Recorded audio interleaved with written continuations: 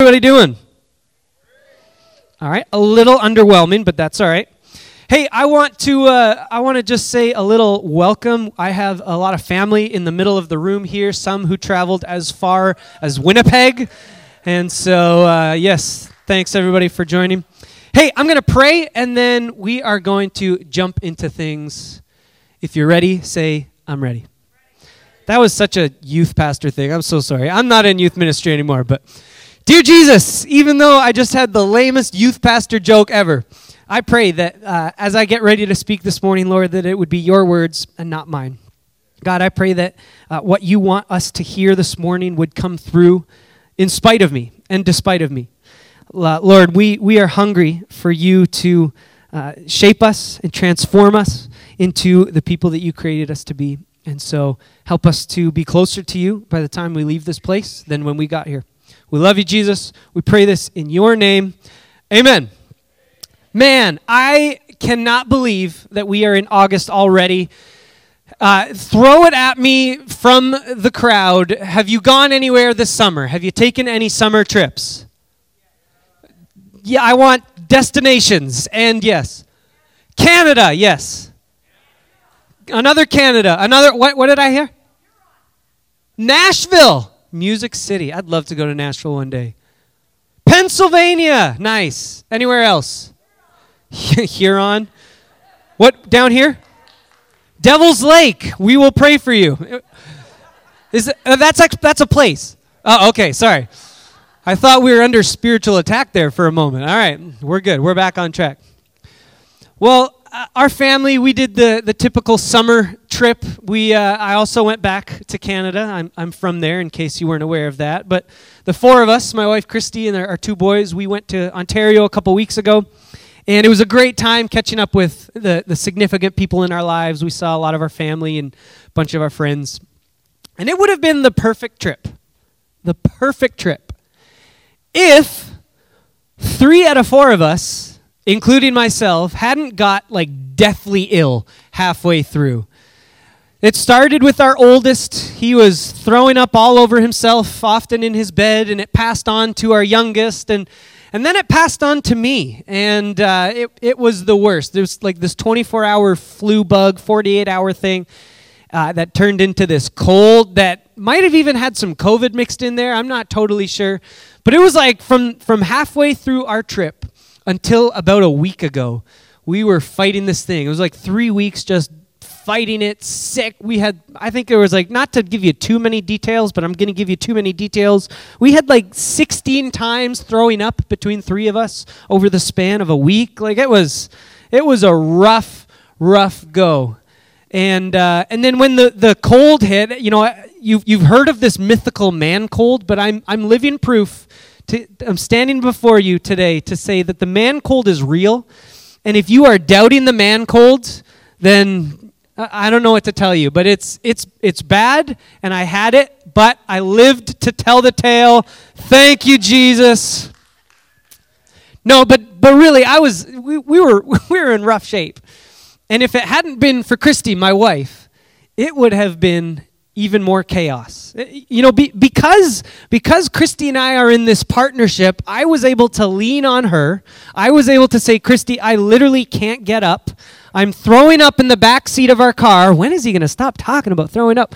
But we had this partnership that she was saying, hey, I will carry this family, which she did. And she was okay with it because we have entered into this partnership, this agreement, this relationship where she said, hey, when you are down and out in sickness, right, and in health, I'm going to be willing to stand with you. And here's the truth. We all need people that we can partner with, that we can connect with. And it doesn't have to be a spouse. It could be a best friend. It could be a coworker. It could be a neighbor. It could be a cousin. I've got some cousins in the room this morning. But humanity, we've been wired for this need for partnership, connection, relationship. We even see it in the very nature of God. We've got God the Father, God the Son, and God the... Some of you are listening. That's good. Good start. Now, as followers of Jesus, we recognize that connection to other people, humans, that's important, but it only goes so far. right? Like we recognize that when we attach our lives and when we connect our lives to other people, there's an element of us that is fulfilled, but it is not the full completion of fulfillment, right? That we know that people let us down, and there's always someone that we need more. We've been created with this God-shaped vacuum in our hearts, to quote the philosopher Blaise Pascal. And even though a lot of us know this, that we need this partnership, this relationship, this connection with God, sometimes we turn our backs, and sometimes we stray, and sometimes we wander, and we think sometimes maybe we're actually stepping into this freedom away from God, but very quickly we discover that when we go that way, when we decide to go our own way, we find that ultimately it's lacking and can be painful and frustrating. And if anybody knows this truth, that wandering away from God, it results in this pain, this brokenness, it's the Israelites in the Old Testament. We're going to be looking this morning in Joshua, but let me kind of just set up a little bit of what's going on. You maybe have heard the story, but just in case you haven't, or maybe if you haven't checked out the Old Testament in a while, let me give you a little bit of a run-up to where we're going to be at this morning. The Israelites, they've been slaves in Egypt for 400 years, and God miraculously leads them out of slavery. There's the crossing of the Red Sea. God parts the waters. They go across, and God says, okay, I'm getting ready to lead you into the promised land. And we get to Numbers 13, and Moses chooses the 12 spies, and he sends them to go and scout out the land. And they come back, and 10 of 12 spies say, whoa, there's giants. Like, we don't stand a chance. We are going to get smashed if we try to step into the promised land. But Caleb and Joshua, they're like, no. God is on our side. God is fighting for us. He's with us. We can do this. But the 10 out of the 12 are louder than just Caleb and Joshua. And they stir up this rebellion. And the people rebel against God. They don't enter the promised land. And God says, all right, that's enough. You're going to wander in the desert for 40 years. So he banishes them. They're wandering in the desert until this disobedient generation finally passes away. And we see, we're going to read it in a moment, but there was an abandonment of this partnership. God invites his people into covenant relationship. He says, if you go my way, if you walk within the boundaries of my law, he says things will go well for you, but the people walk away from that. This generation that rebels, they say, no, we're going to do our own thing. And there's dire consequences. So we fast forward 39 years, and the people are now camped on the eastern bank of the Jordan River. Moses has passed away. The people are mourning. Joshua's now in charge, and this disobedient generation, they've passed away. They're no longer with us, and it's their kids. They are the generation that has now stepped up, and they are ready to take the promised land. Joshua chapter 3, we read about this another incredible water crossing, the Jordan River this time in the high season, in the rushing waters part, and the Israelites again cross over on dry land, and they cross into the promised land safely, and we arrive at Joshua chapter 5, verse 1. We good? Yes, all right. Joshua chapter 5, verse 1 through 12. It says this: when all the Amorite kings west of the Jordan and all the Canaanite kings who lived along the Mediterranean coast heard how God had dried up the Jordan River so the people of Israel could cross, they lost heart and were paralyzed with fear because of them. At that time, the Lord told Joshua, make flint knives and circumcise the second generation of Israelites. So Joshua made flint knives and circumcised the entire male population of Israel at Gibeath Haharaloth. It's a fun one to say. Joshua had to circumcise them because all the men who were old enough to fight in battle when they left Egypt had died in the wilderness. Those who left Egypt had all been circumcised, but none of those born after the Exodus during the years in the wilderness had been circumcised. The Israelites had traveled in the wilderness for 40 years until all the men who were old enough to fight in battle when they left Egypt had died. For they had disobeyed the Lord, and the Lord vowed he would not let them enter the land he had sworn to give us, a land flowing with milk and honey. So Joshua circumcised their sons, those who had grown up to take their father's places, for they had not been circumcised on the way to the promised land. After all the males had been circumcised, they rested in the camp until they were healed. Then the Lord said to Joshua, "Today I have rolled away the shame of your slavery in Egypt." So that place has been called Gilgal to this day. While the Israelites were camped at Gilgal on the plains of Jericho, they celebrated Passover on the evening of the 14th day of the first month. The very next day they began to eat unleavened bread and roasted grain harvested from the land. No manna appeared on the day they first ate from the crops of the land, and it was never seen again. So from that time on, the Israelites ate from the crops of Canaan. I love what we see here. Despite the Israelites turning their backs on God, despite this generation that's rebelled and disobeyed from God, we see that God is already working for them. God is already working for them. Our 3-year-old, Micaiah, he loves to mow the lawn with me. He has this little Fisher-Price. There's a picture. I actually had to search for this picture because often Micaiah doesn't have time to put pants on. And so he'll mow the lawn in just his underwear, his gonchalonis, as we call them. And so I had to search for a picture of him mowing the lawn in proper attire. But he loves to help me out. And he's got this little Fisher-Price mower, and he just, honestly, it takes me about 2 hours, the front yard to the backyard, and I would say an hour and 45 of that, he is with me just trucking along. And every single time that we mow the lawn, when we're done, he'll look at me, and he says, "Thanks for helping me mow the lawn, Daddy." Thanks for helping me mow the lawn, Daddy. I love in his young mind, I'm just helping him. When the reality is, I'm doing all the work. He's not doing anything. In fact, he maybe is hindering more than helping. Now, if we're honest with ourselves, we do the same thing to God sometimes, don't we? You know, God, I'm doing okay, thanks. You know, I can do this. I think I have things all under control. I don't really need you right now. I'm good, thanks. But God doesn't even need us. That sounds harsh. He wants us, but he doesn't need us. And yet we flip it in our minds, we confuse it in our minds, and we think we're doing all the work. But really, he's actually inviting us to partner with him, and he's already moving on our behalf. He was already moving on behalf of the Israelites as well, and he's already working for us. But kind of like we were talking about earlier this morning, you know, God, you are good, but the situations aren't always good. That work situation won't resolve. Or that tension with our loved one is prolonged. There's a situation that's beyond our control, and before we know it, we're trying to put things back together with our own strength. We're trying to think through in our own minds how we're going to be able to navigate this next one, or we begin to listen to the voice of fear rather than the voice of the one who created the universe. And we get discouraged and we fall into this trap and we just say, how am I going to get out of this one this time? And yet God is already working.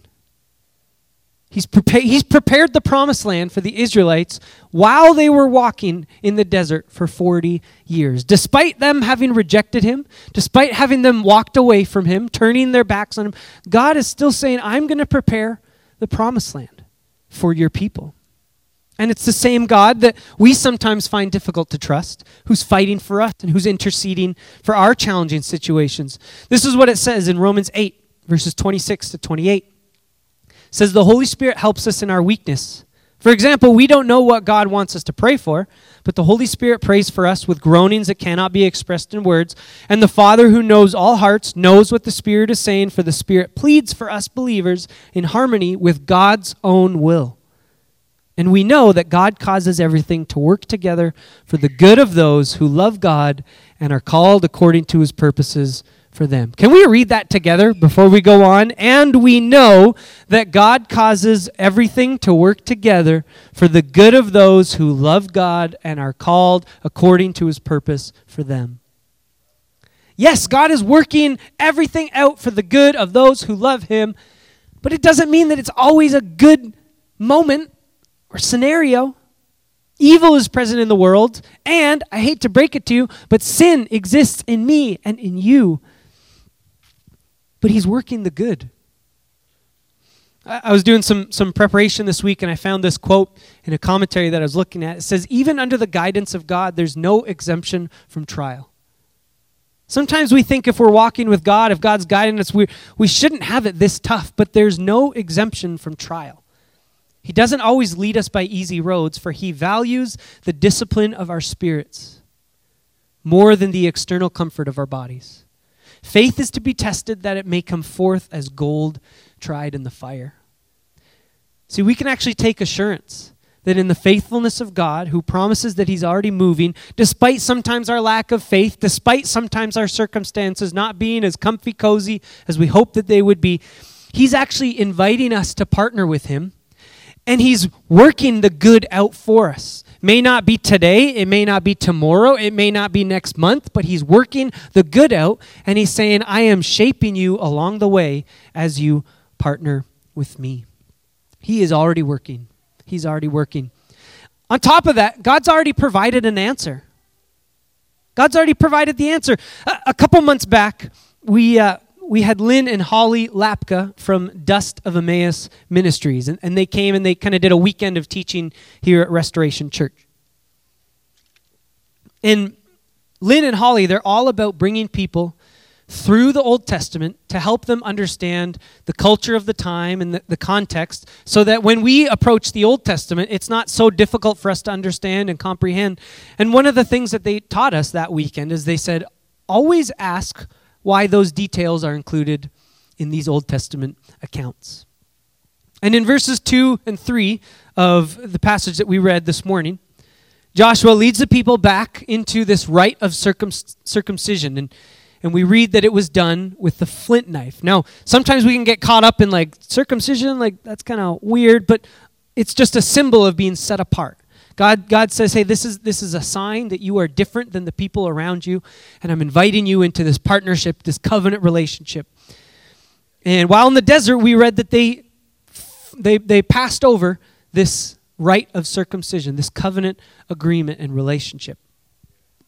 So Joshua, in preparing to lead the people into the promised land, recognizes that there needs to be a return to this partnership, a return to this covenant, so that the people can once again walk in step with God. And at that time, the answer that God provided them was the law, the boundaries that kept people safe and allowed people to live the life to the full. And very specifically, so that Joshua is able to carry out this task, we read that Joshua uses a flint knife. Now, what is a flint knife made of? Does anybody know? I heard it. Somebody back there, yell it. Rock. So we read about this rock that Joshua's using to bring people back into partnership with God. Now, can you think of anywhere else in the Bible where someone references a rock? What about Jesus? What about Matthew 7:24? Jesus says, anyone who listens to my teaching and follows it is wise, like a person who builds a house on solid rock. What about Mark 12, verse 10?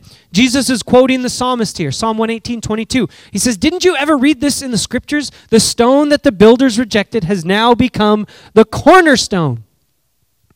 Or Paul, writing to the Corinthians, he's talking about when Moses was leading them through the desert and he brings water from the rock in the desert.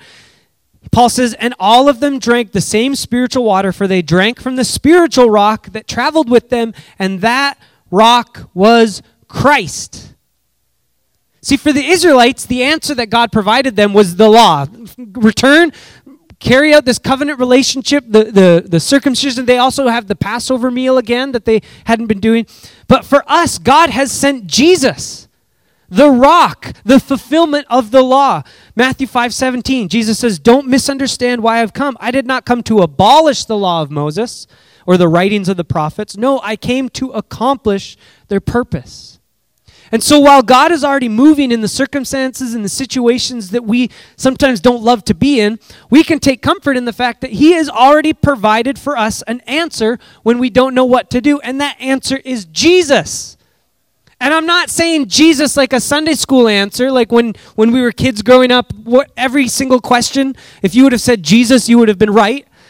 It's not as simple or piddly as that. This is Jesus, the answer to our world that's searching for purpose. This is Jesus, the answer that when we get that diagnosis that we didn't expect or we never anticipated. This is Jesus when the financial statement math doesn't add up the way that we hope it would. This is Jesus when we feel like our prayers aren't being heard and we feel like we're not being listened to, or when fear or anxiety or depression or hopelessness creeps in.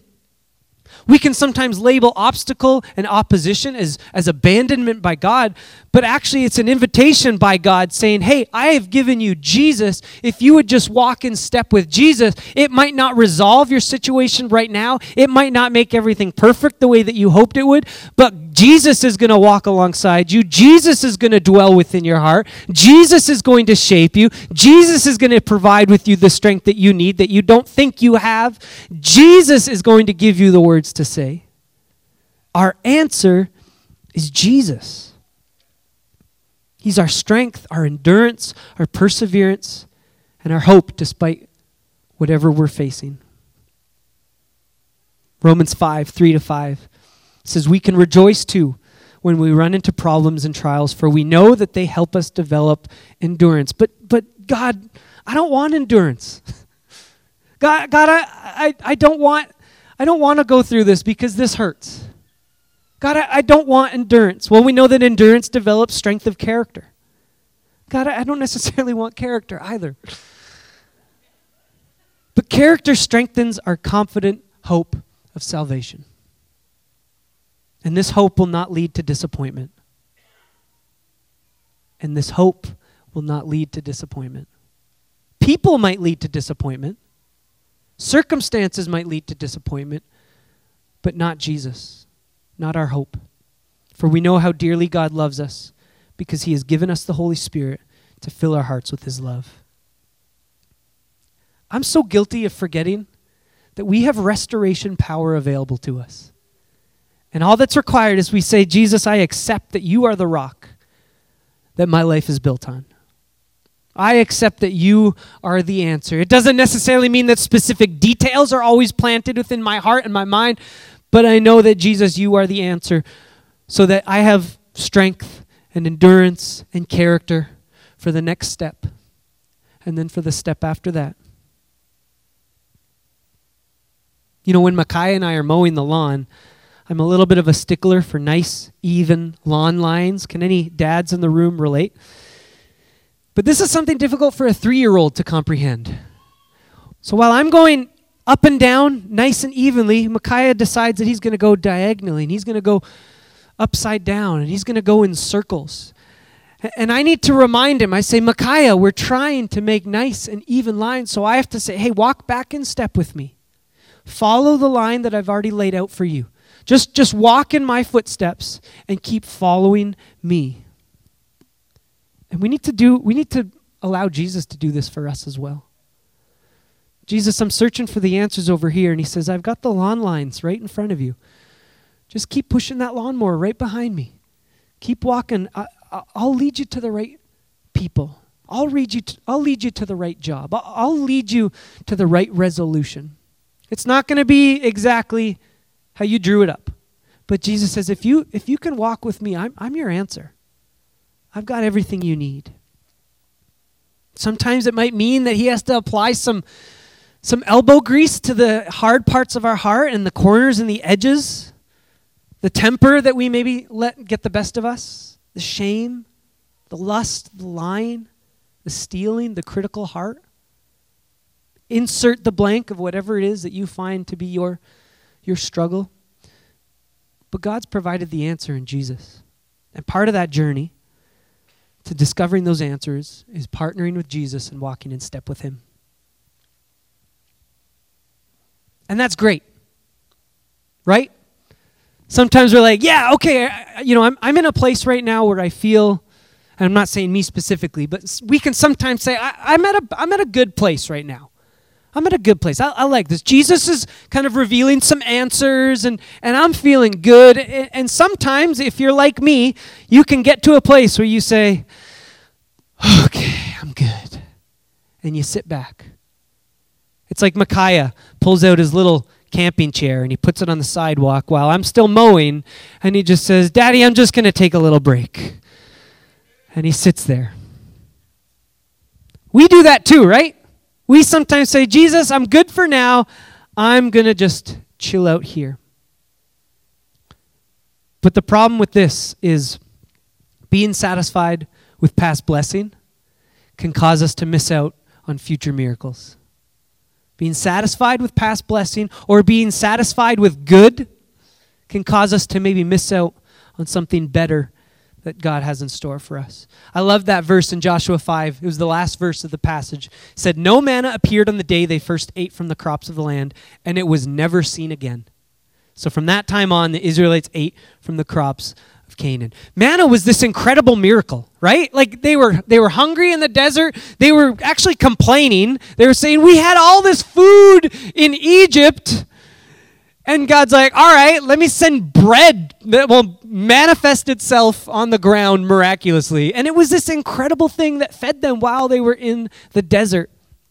And we can sometimes be like, do you remember manna? Oh, that was so cool. But then they're in the promised land and they're eating these crops. They're eating these incredible vegetables and these crops. And they're saying, oh man, manna was never seen before. It was incredible back then.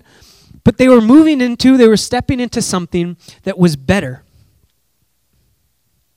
Over the last couple of years, I've really gotten into grilling and smoking the barbecue kind. I think I've maybe made that joke in the past before. Not smoking of an untoward nature, an unhealthy nature, but smoking meats on a kettle charcoal grill. And in the past, always, if I was going to have a steak or if I was going to prepare a steak, I would grill the pink out of that thing. I would just let it roar, and I would just because my dad has always said, I want my steak well done, well done, well done. And so I just thought in my head, that's how real people eat steak. But then me and my buddies are all getting into this grilling, and the first mistake I made was telling them that I would like to have my steak. We were all hanging out. I said, I'll have mine well done. And they scoffed. They ridiculed. They almost banished me and excommunicated me from the dynasty of grill masters, as we call ourselves. But they have led me into the promised land. And they said, Thaddeus, this is no way to eat steak. You need to eat steak medium rare. Maybe medium, but you can go no further than medium. And it's kind of like the Israelites, right? I used to celebrate manna, and the well done steak, I'm sure it was okay. And it was fine for then, but now that I've entered the promised land of the dynasty of grill masters, I have encountered the crops of Canaan, and I can't go back. I don't want to settle for manna. I don't want to settle for well done. I want medium well. I want all the marbling, and I want everything that the promised land has to offer me. But see, we can get content, and we can settle. And we can say, I'm good here. I don't necessarily want to go any further. But when we settle for what was good in the past, it comes at the cost of something greater in the future. And God wants us to find fulfillment and joy and purpose. But we're never told that fulfillment and joy and purpose and life to the full is found in contentment. We're told that we're not invited to just snuggle into the arms of God and just get comfy, cozy. Whenever Christy and I watch a movie or a show, she says, I just want a blanket because I just want to be cozy. God doesn't want us to just settle in and be cozy. He wants us to be ready for the next thing that he has in store for me. It doesn't mean that we don't find fulfillment, but he doesn't want us to settle in contentment. I love what God says to Joshua. They've entered the promised land, and years later, Joshua 13, verse 1, says, when Joshua was an old man, no offense to anybody who maybe would describe themselves in the same way. When Joshua was an old man, the Lord said to him, you're growing old. God just doesn't hold back. You're growing old, and much land remains to be conquered. When somebody says you're old, it usually holds a negative connotation right now, right? You're old. I would never say that to any of you because you're all perfect and you are well established in years and well established in maturity.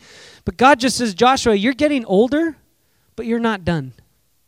You're getting older, but it's not time for you to settle. You are getting older, but there is still more for you to accomplish. Paul, writing to the Philippians in Philippians 3:12-14, says, I don't mean to say that I've already achieved these things or that I've already reached perfection, but I press on to possess that perfection for which Christ Jesus first possessed me. No, dear brothers and sisters, I've not achieved it, but I focus on this one thing, forgetting the past and looking forward to what lies ahead. I press on to reach the end of the race and receive the heavenly prize for which God, through Christ Jesus, is calling us. So how do we press on? How do we not allow ourselves to settle for manna in the past, which was a good thing? But how do we press on? How do we continue? I believe the answer is prayer. We become a people that pray. We've been going through the Draw the Circle, the Mark Batterson 40 days, the prayer devotions. And man, what an incredible book. If you've been following along, you know the stories that he's telling, you know the truth that he's unearthing. I encourage you, if you haven't yet, we might even have some copies on the back table, but get plugged into that book because it's a challenge to invite us into prayer. But here's the thing, reading about a book on prayer is good, but it can't replace prayer. See, the invitation to walk and to live and to partner with God is not an invitation to sit back in passivity. It's not an invitation to just kind of enjoy the ride. It's an all-hands-on-deck challenge.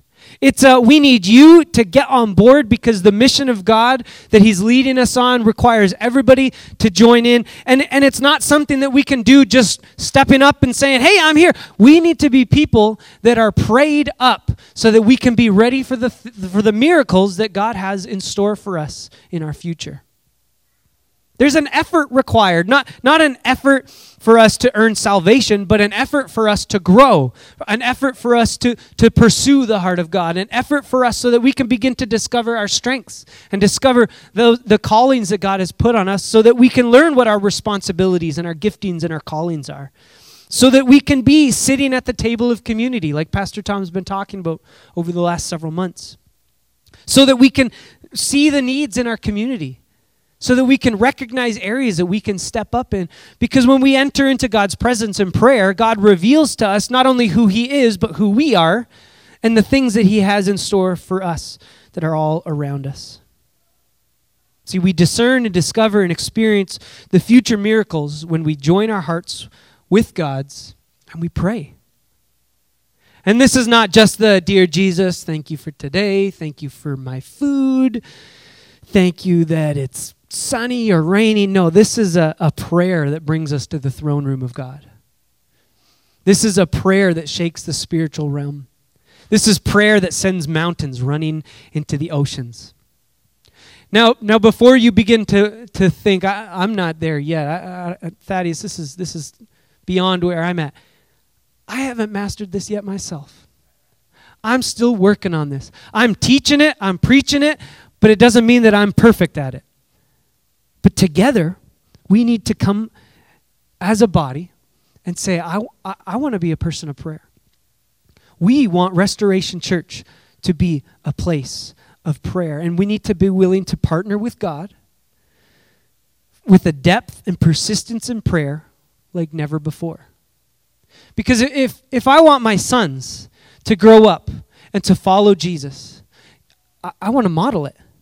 At some point, they'll have to make their own decision, but I want to do everything in my power to show them the way, to show them, hey, this is what a man of God, this is what a follower of God is all about. If I want to help serve and care for my wife the way that Jesus cares for the church, his bride, then I need to be a person that prays.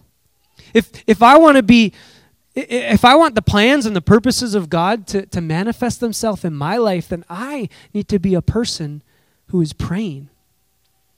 And if it's true for me as an individual and you as an individual, how much more important is it for us as a church to come together and pray? Pastor Tom's been talking about this building downtown that we're looking at purchasing. And this hasn't been a step that he and the board have lightly walked into. This has been something that there's been hours of prayer behind. But here's the thing. The board and Pastor Tom can't be the only ones that are doing this praying. We need you to join with us.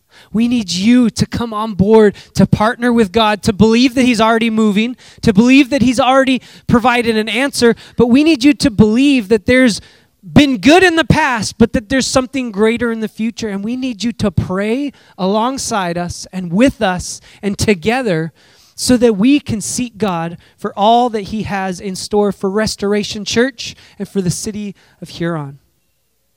We want God to reveal to us, how can we be a light in darkness?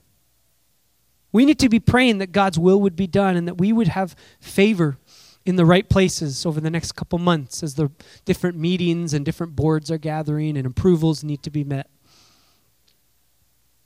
But Thaddeus, I'm so far behind. Thaddeus, I don't even know where to start in my prayer life. Well, what about this?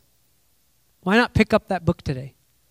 If we don't have copies in the back, let us know. We can order some more. Or, here's a tip, you can go to Amazon and probably find it. How about connecting with somebody here at church this morning? And just say, hey, can you walk alongside me? Can you send me a text every day at 11:30 and see if I've spent some time that morning or that evening praying?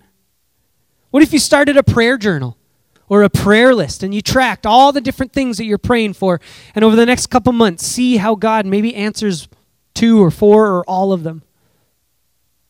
Maybe you're just saying like, Thaddeus, I'm not even there yet. Why don't you just spend 5 minutes at any point, set a timer and say, for the next 5 minutes, I'm going to go on Do Not Disturb. I'm going to shut my phone off. I'm going to put my TV away.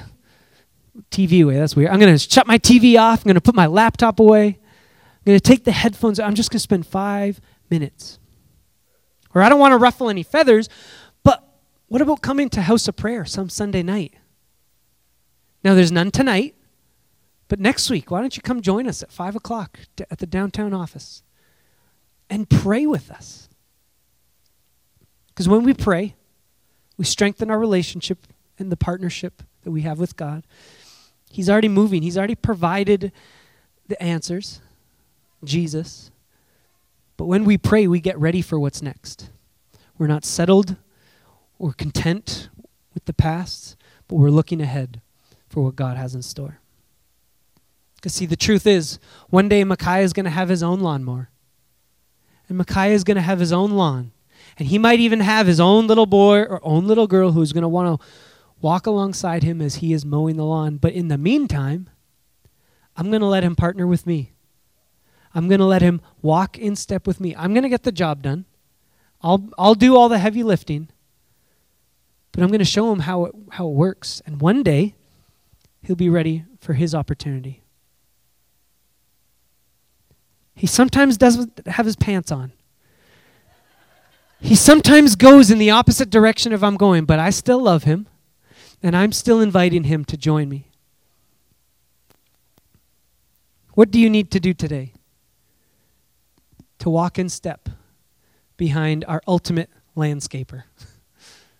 What do you need to do today to remind yourself, hey, he's moving. He's already given me the answers, but I want to partner for what's next.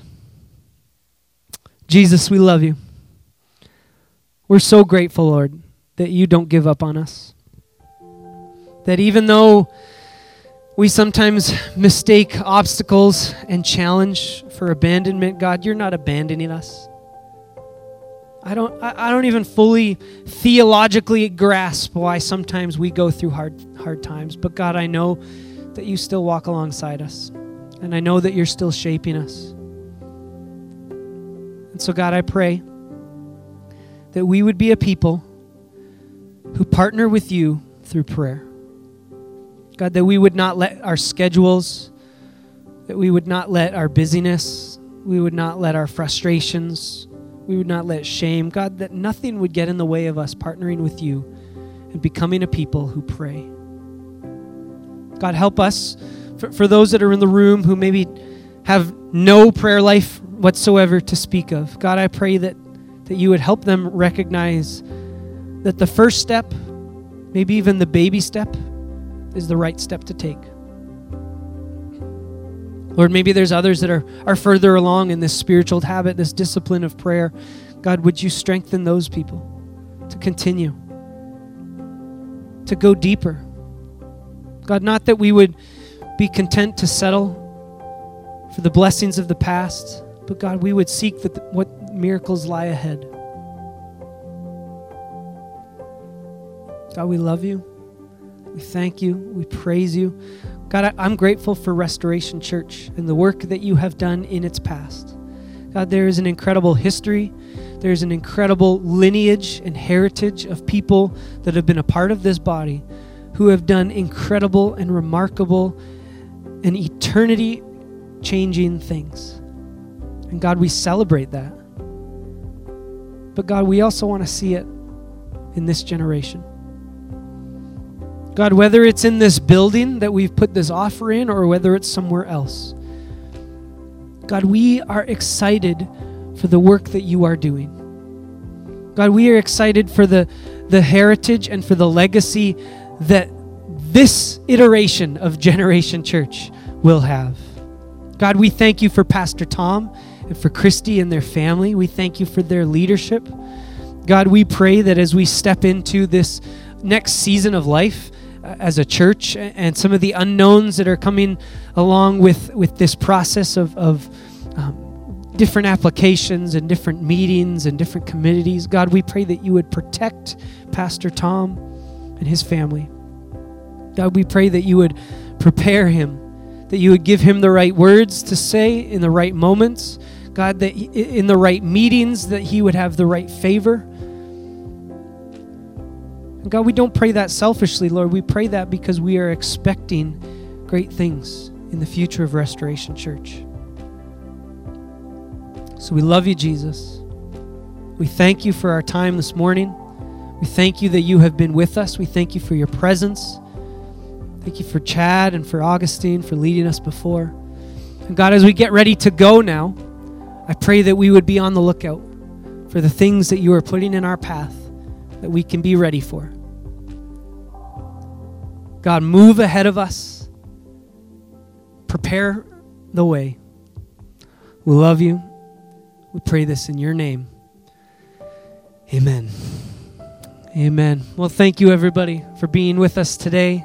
Just a reminder, if you're a guest here, if it's your first time, we have a gift for you out at the tables in the lobby.